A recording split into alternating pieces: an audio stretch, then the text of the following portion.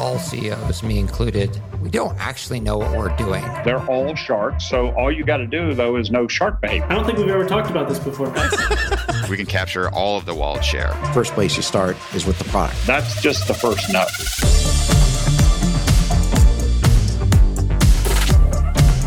This is the Capital Stack.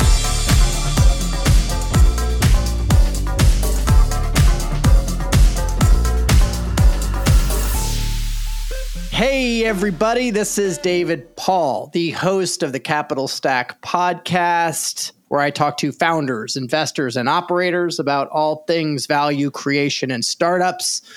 Today, I am talking with Brian Miller, who is the partner at Bloom Venture Partners, a secondary brokerage servicing technology companies and transacting in the secondary market.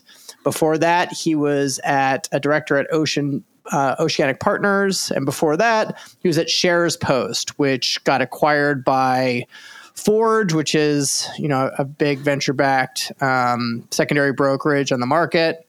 It's raining in Carlsbad. Brian, are you okay? Like from the storm? Yeah, totally fine. We live on top of a hill, fortunately. But I am getting a little sick of this rain. I moved from the East Coast for a reason. You're paying good money. You're paying good money right? to not have to deal with this weather. Yes, that's what I thought. But I think we got a few more days of this ahead. Do you feel sorry for the people in Coronado that are getting flooded? No. Yeah, I don't either. They're doing just fine. Everyone here, we can deal with this. I'm like, they're complaining about the sewage coming up from Tijuana, and I was like, I just don't feel bad for you. Like island of like $5 to $10 million houses. Yeah, it is paradise there most of the year, so they'll be okay. So let's hear your backstory. Yeah, so appreciate the intro. As you said, I'm a partner, managing director at Bloom Venture Partners. We're a secondaries advisory and liquidity provider. But the majority of what we do is brokerage within the late stage VC-backed secondary market. That's a bit of a mouthful, but to take a step back, my background has always been in finance and specifically in equity trading. But I started my career out of school in the public markets. So my first job was at a company called KCG that was previously Knight Capital Group and then was acquired by a company called Virtu Financial, which it still is Virtu today. They're one of the largest market makers and public equity broker dealers in the United States and globally. I think at the time I had left about 6-7 years ago, they were doing over a fifth of U.S. public equity volume on a daily basis. So, all the shares of Apple, Facebook, Tesla, et cetera, all U.S. public equities, more than 20% of those were going through Virtu pipes. So that was a good learning experience to start my career because they really were in the thick of U.S. public equity markets, which are probably the most liquid and easily transferable market in the world outside of maybe, FX and a few other very electronically traded markets. But long story short, they've really figured out the efficiency of that market to the point where now companies are trading with microwaves to make sure that latency is as fast as possible. So that's where I started my career. I was both a trader and I was in sales. Most of my clients were they were mutual funds, they were hedge funds, anyone that was relatively active as an institutional trader in the public equities market. After a few years of doing that and doing that in San Francisco, I was much more plugged into the tech scene and wanted to pivot away from that career. Fortunately, stumbled upon Shares Post, which was one of the earliest players within the market that I operate in now, which is the VC secondary market.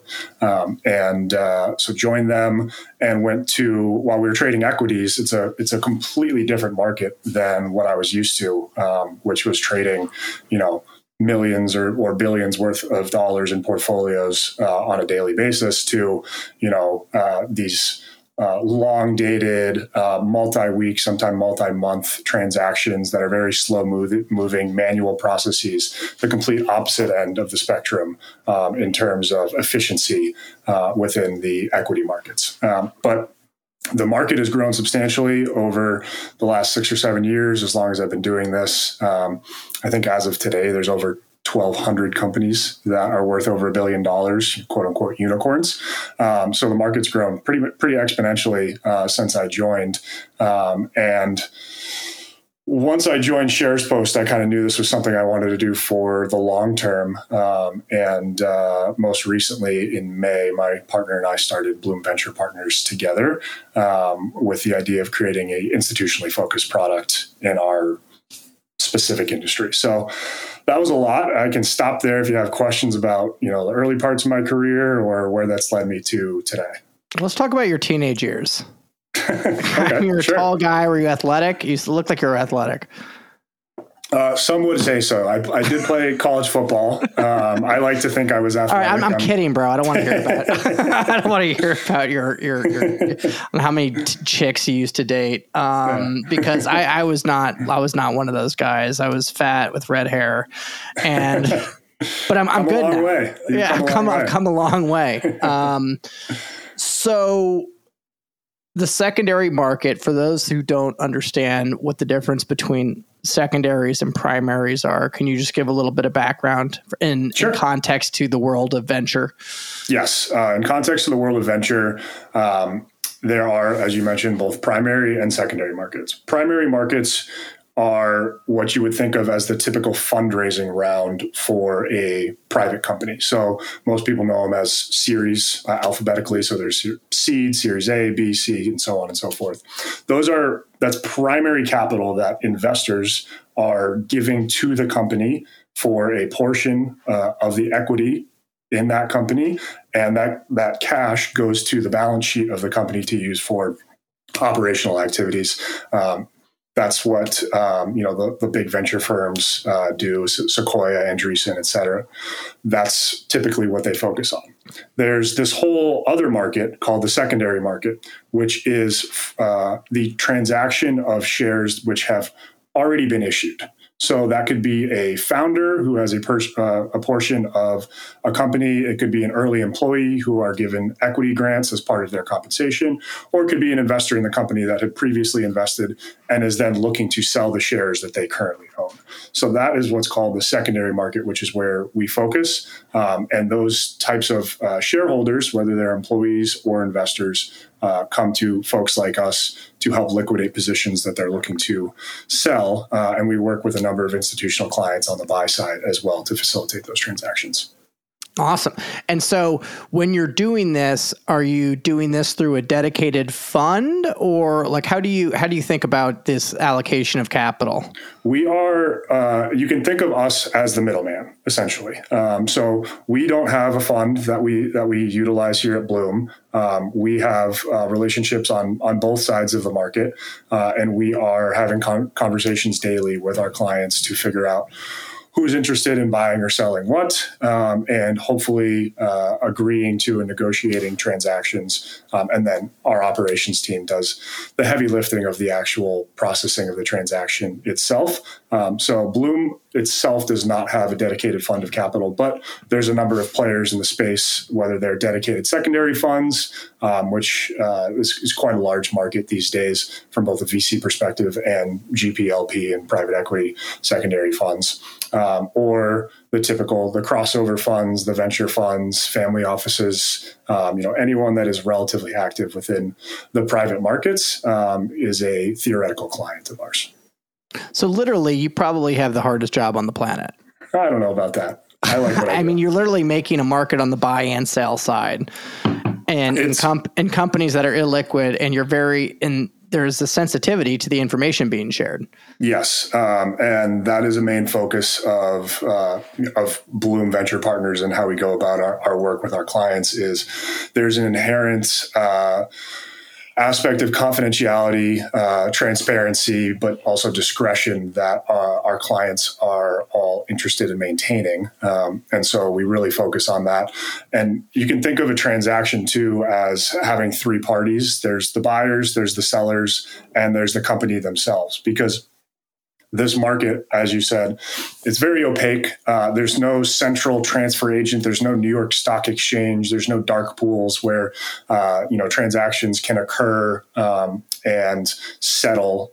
And there's no regulation, right? Like there's no one that's actually saying, well, that company is worth that. There's no like market clearing price, right? And there's not requirements on reporting and earnings and how they're accounting their books. I mean, they should be doing that internally, but technically from a market perspective, it's not mandated. Correct. Yes. Unless you're an RIA or, there are specific types of funds or investors who have fiduciary duties where they are required to report. Those types of funds tend to be less interested in our market because of the lack of information, which is another part of our market is there's an inherent information asymmetry between both buyers and sellers. Sellers, if they're insiders at the company, tend to know more about what's going on. Buyers are often more in the dark, especially if they're not currently on the cap table. So there's inherent information asymmetry. But if you talk to any hedge fund manager, analyst, et cetera, then you know that when there's information asymmetry, there's opportunities to generate alpha. So that's why a lot of different types of funds, family offices, crossovers, hedge funds, et cetera, are interested in our market because it's a gray area, but we are doing our best to kind of bring light to an otherwise opaque market. It is difficult in that, the types of opportunities we work on, again, tend to not have access to information. So sourcing that can be very difficult. But overall, I'd say as long as you have a basic understanding of the landscape of the market, the types of players, and what type of information would be considered sensitive to either the company itself that we're transacting in or the buyer or seller, then you can do a good job as a broker and as a partner with your clients in the space. Gotcha. And the big story in the news regarding secondaries is Carta, right? Mm-hmm. And so tell me what happened at Carta and why that was such a big deal. Yeah. So Carta's big, bold ambition outside of their main business line, which is obviously the cap table management software, which they moved into investor services and a number of other business lines. But the kind of pie in the sky idea was to create a secondary marketplace. And for the most part, most people thought, this was the most obvious next step for them. They had all of the players, all of the pieces that were necessary to transact within the secondary market, right? They had all the cap table information, which is vital. They have the ability to transfer shares via their software. We actually often will coordinate with somebody at Carta when we're doing transfers because they have to move the shares on their books and records. And then they had the investor services side of things too. So they already had a pool of prospective both buyers and sellers. And it just kind of clicked and made sense that this was what the logical next step for Carta was going to be.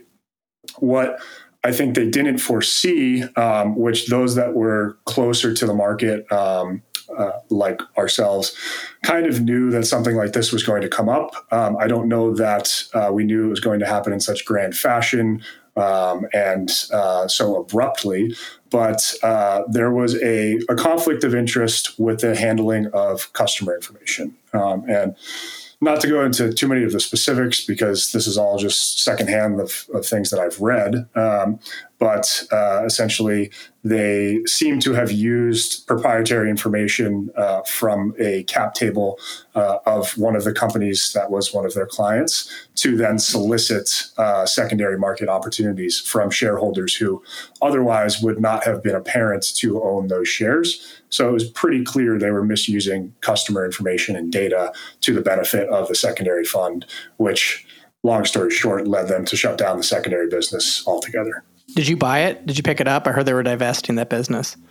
Us? No. I don't know what they're doing with that, actually. I'm sure that they're slowly getting out of it methodically, but I don't know what's going on with the folks they hired there.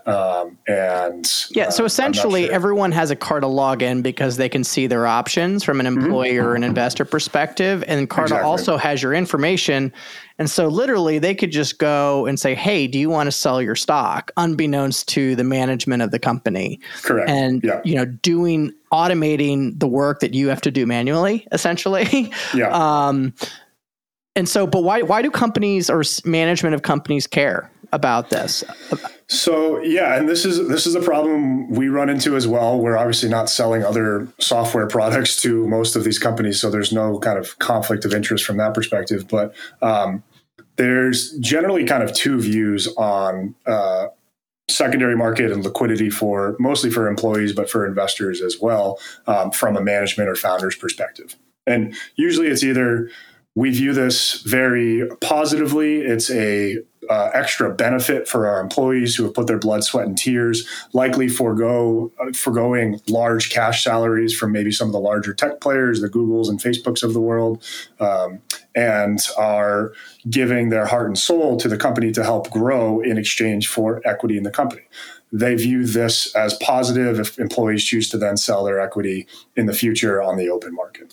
Or the flip side of that is, which I'd say it's close to 50-50, is the exact opposite. Founders are sometimes inherently control freaks, and they would like control of their cap table, who's invested, and also it can be optically can be viewed negatively if you have an employee that is still at your company but is selling a relatively large portion of their equity. It could be seen negatively from both the employee's perspective, and if for whatever reason information was leaked to the media that transactions were happening at relatively low prices, then that's kind of a PR storm for the company that they're not going to want to get involved in. So, those are two. And it incentivizes them because generally a lot of these companies have the right to buy it first. Yep. And they don't want to use their cash to be buying shares. Correct. Yeah. So companies handle secondaries very differently. Every company is different and unique and has their own process. Of course, some are very similar to others, but it ranges from anything to a relatively free open marketplace, as long as you find a qualified buyer that is able to purchase the shares at whatever price is deemed acceptable between both parties. You present it to the company. As you mentioned, they do have the right of first refusal. They can purchase those shares or assign them to a major investor if they choose to purchase them at that price, or allow the transfer to go through. There's companies that do what's called structured liquidity programs, or commonly known as tender offers. That's more led by the company. Typically, it's maybe a handful of investors that are already on the cap table, or potentially new investors who give a set price. And then the company goes to their employees or shareholders and says, hey, you can sell maybe 10, 15% of your holdings. This is the set terms. Companies like NASDAQ Private Markets, Carta actually had a product that did that as well. So that's another way they do it. And then the other end of the spectrum is companies who will implement different bylaws or restrictions within the equity agreements that they give to their employees, and just simply not allow secondaries whatsoever. But the problem with that from an employee perspective is, and this is a first world problem, but it's a problem nonetheless, and one that I deal with on at least a weekly basis with some of my clients, is it's a large capital outlay for most of these employees to exercise your options, both from what the strike price is and what you have to pay to the company, but also from a tax perspective, depending on where the internal valuations are. So there's employees who maybe aren't worth all that much, and this is their first big win, but have to pay tens, sometimes hundreds of thousands, sometimes millions of dollars in exercise costs and taxes, and then have to hold the shares with no actual knowledge of whether the company is going to succeed and exit or not. So that puts employees in a pickle, and is one of the many reasons I think that companies themselves should be a little bit more open to at least allowing some form of liquidity, whether it's a tender offer or through the open market.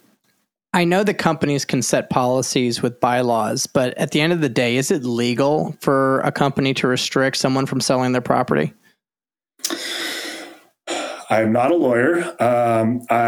So I will not opine on that. I would say that what's most important is when you're thinking about joining a company, make sure you understand what future liquidity looks like, and read your agreements carefully to understand whether or not the company is going to put up a stink for you selling your shares in the future.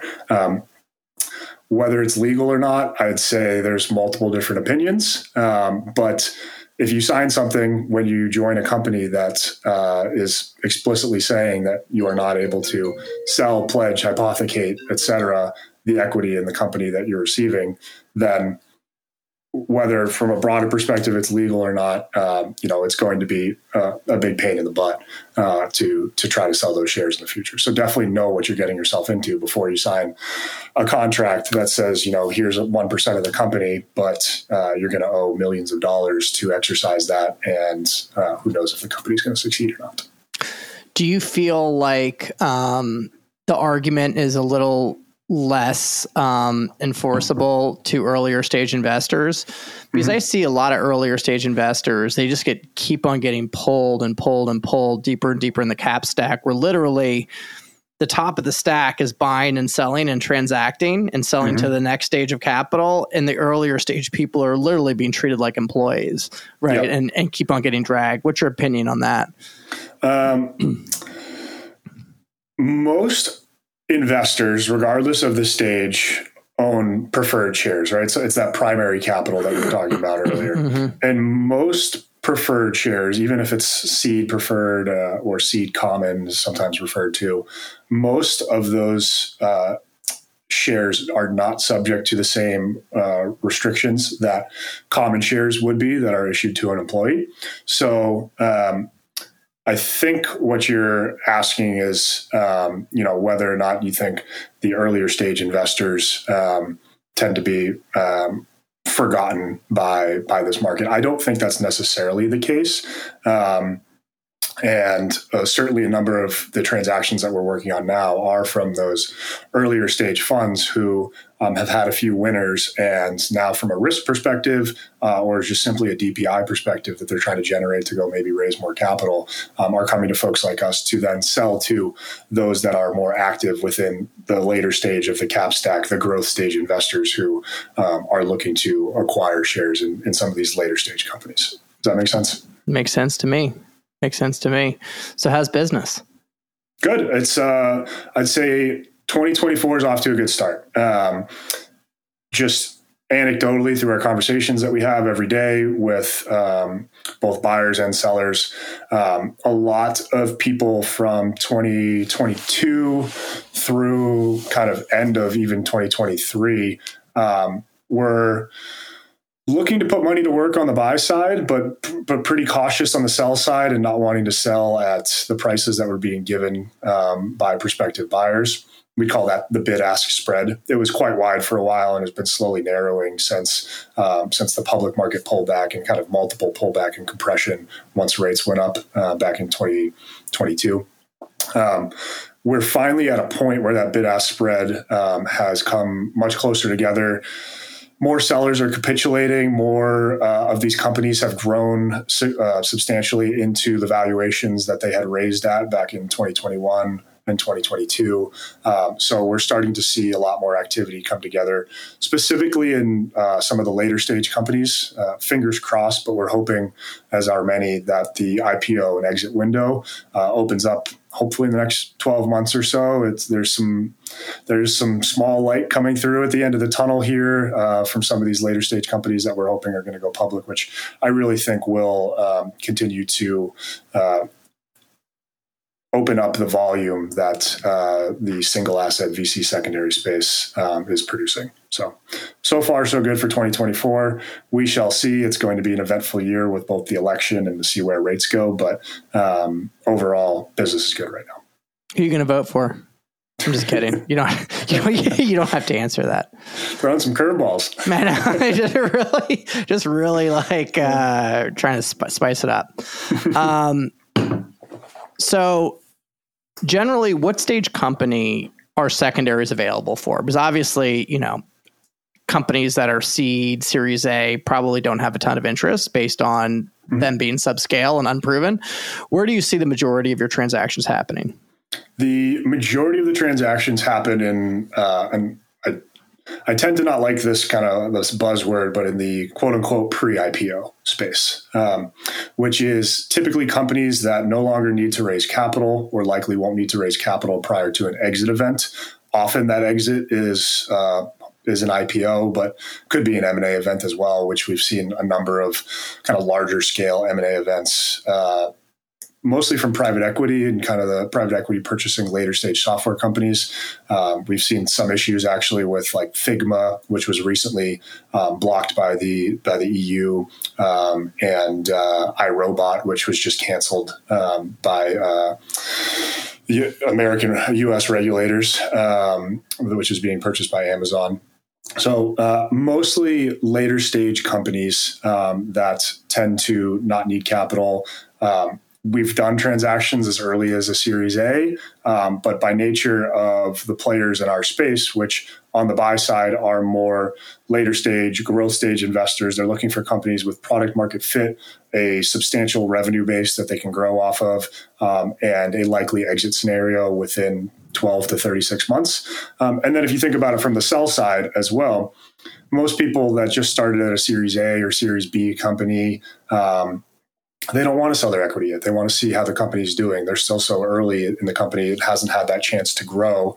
And so inherently, there's not as much liquidity on the sell side. But once you get into a, $3, $4, $5, $10 billion private company, there's a number of folks who are looking for liquidity. So that tends to be where volume aggregates. Gotcha. And so when you explained to me this ecosystem and brokers in general, you said one of your real taglines and differentiators is that you're not a piece of shit, right? And like, which I found something along those lines. Yeah. So I find that very affable. I think those were like your direct quote. And so, or I'm not an asshole. I'm not an asshole, right? That's usually the line I go with. Yeah. And so why does the industry have that represent, why is that like? Yeah, it all comes back to how opaque and gray this market is. As you said, there's very few regulations. Of course, we're registered broker dealer. My partner and I both have our Series 7, our 63. Everything is above board, but by nature of the lack of information that is available in the space, the overall grayness of both the broker community, but the transactions themselves leads to some players entering the market, especially back in 2021, 2022, when volumes were substantially high and money was relatively good in the space.